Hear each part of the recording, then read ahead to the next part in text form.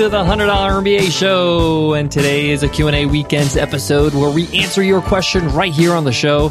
If you have a question you want to ask us, guys, just email us at contact@100mba.net, or you can send me a tweet on Twitter @BizRepublic is my handle, BIZRepublic. As always, I'm your host, your coach, your teacher, Omar Zenhom. I'm also the co-founder of the $100 MBA, a complete business training and community online. And today's question on today's Q&A Weekends episode is from Sal. And Sal asks, how do I know what I should focus on in my business for 2016? What a timely question, Sal, as New Year's is just around the corner, just a few weeks away, actually a couple weeks away. I know a lot of us, we like to refocus, realign our energies and thoughts at the start of the year and take a look at our business and say, where can I improve? What should I focus on? And in today's lesson, I'm going to give you a strategy, give you a game plan on knowing how to choose what to focus on. Some of my advice may surprise you, but in my experience, this stuff works. So get excited, guys, because it's going to be a new year real soon, and you should be always striving to improve in your business. I'm going to give you a strategy to do so today. So let's get down to business.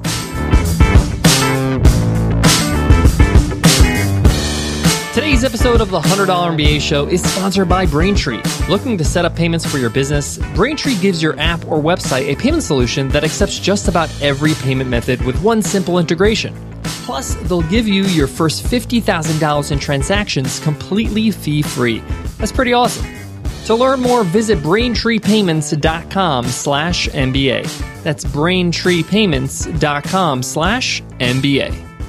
So Sal asks, how does he know what to focus on for his business, how to improve his business for 2016? Well, I'm going to give you a strategy to know exactly how.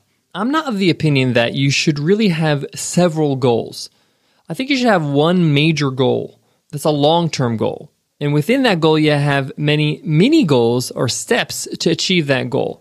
It allows you to be more focused when you have one kind of calling, one thing that you really need to focus on and achieve. So the first step is I want you to open up a text doc or an Evernote or a paper and pen. And I want you to list the top 3 things that are frustrating you in your business.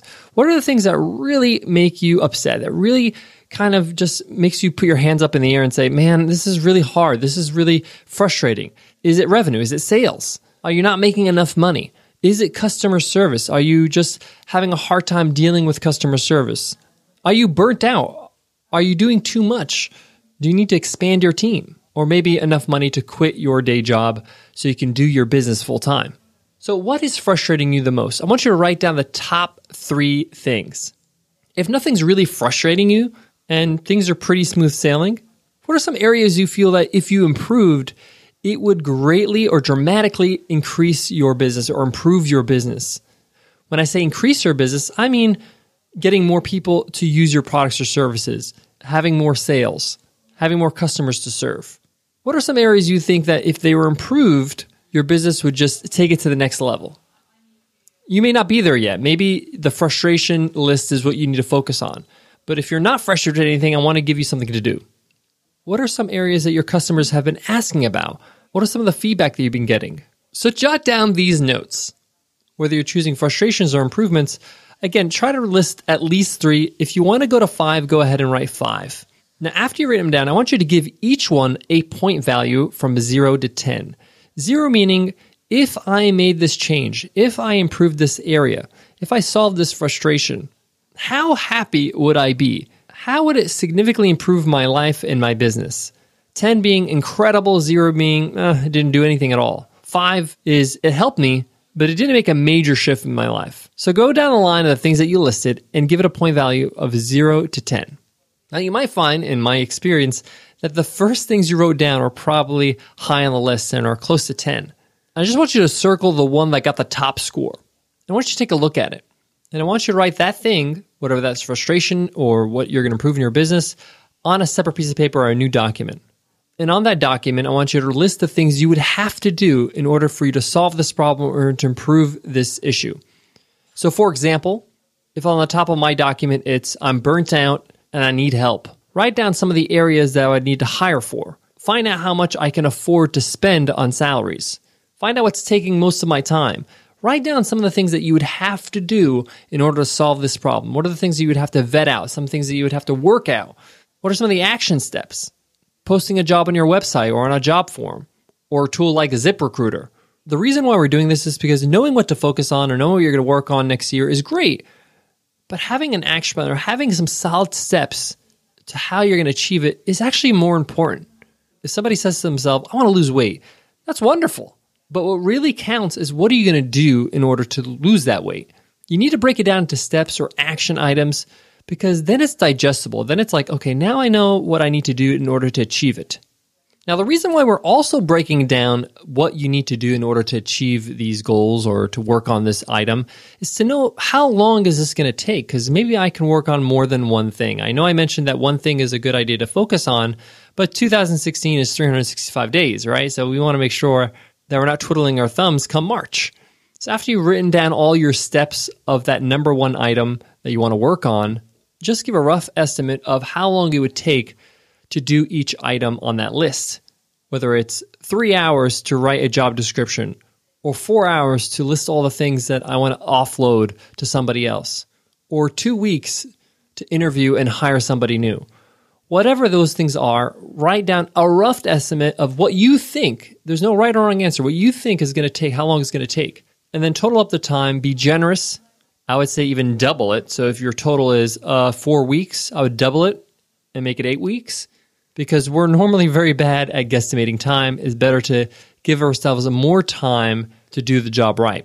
So once I have a total, let's say it's 2 months, I know that this is going to take me 2 months. I can move on to the next thing on my list, the next one that has the highest score on my list, and break it down into steps as well and see how much time it's going to take. And do these things obviously in order. The one that has the highest score in terms of your pain point, the things you want to solve, and then the next highest score would go next. Guys, I got more on today's topic, but before that, I got to give love to today's sponsor, Creative Live. Guys, I want to tell you about the Slick Maestros over at Creative Live. Creative Live helps people unlock their creative potential. Their online creative catalog is a great place to rekindle your artistic spark or dig into new skills like photography, design, crafting, music production, and business savvy. You can watch classes in their massive online catalog or come attend live. I've done it a few times myself. You can learn from the best like Tim Ferriss, Ann Geddes, and Alex Bloomberg. They'll show you how to bring your A game to whatever revs your engine. Go to creativelive.com/MBA for 20% off any of Creative Live's classes. Go ahead, jump in and join a vibrant, lively community of creators today at creativelive.com/MBA. To wrap up today's question on what to focus on for 2016, I want to say that it's important to have goals. Yes, it's good to have a New Year's resolution and to feel inspired and motivated to do something great and different in 2016. But the game plan is what makes it happen. So make sure you go through these steps and list the things you have to do to achieve these goals. Give it some time, meaning give it a time estimate. Do as much as you can, and also do what you can immediately. As soon as you set a goal, you don't have to wait till New Year's. You can start right now. And as soon as you set a goal, you need to start now with the implementation. Don't wait till New Year's. Start as soon as you set that goal and you've written down all the things you need to do. So for example, if I want to offload some work, I'm feeling frustrated, I'm feeling burnt out, and I list all these things about, writing a job description, interviewing people, deciding on a salary. I go to the top of the list. What's the first thing I have to do? Okay, write a job description. Or maybe before that, write down all the things that I would like to offload. What are things that are taking most of my time that I'd rather not be doing? Get started with the first step, with the first action item. It's so important to have momentum when you're doing your goals, when you're fulfilling your goals. I always say this, you got to strike the iron while it's hot. You need to continue so the next day and the next day. Momentum is very strong. It's like going to the gym. If you go to the gym 3 or 4 times a week for a month, it's a habit now. You do it all the time and it's easy. It's not like the first week. So the same thing goes with fulfilling your goals. If you're going to be launching a new business, decide on a business name and register the domain name. Take action. Because the difference between the people that walk the walk instead of talk the talk is they actually roll up their sleeves and get it done. All right, guys, I hope you enjoyed today's lesson. If you loved it, if you found it useful, if you found any of our episodes useful, let us know in an iTunes rating and review. It takes 2 minutes, and it really helps us know what you think of the show, as well as it helps support the show.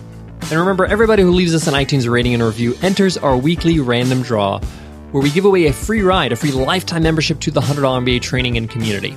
That's a $100 value for free for anybody who left us an iTunes rating and review with our weekly random draw. Guys, that's it for me today, but before I go, I want to leave you with this. One of the best pieces of advice I can give you when it comes to being an entrepreneur, building a business, growing a business, is that there is no finish line. There's always room for improvement. There's always things that you can improve or fix or build or grow. So get used to that. Get used to the fact that you're always going to be working on something. And the journey is something you should enjoy. That process is something that you really should look forward to.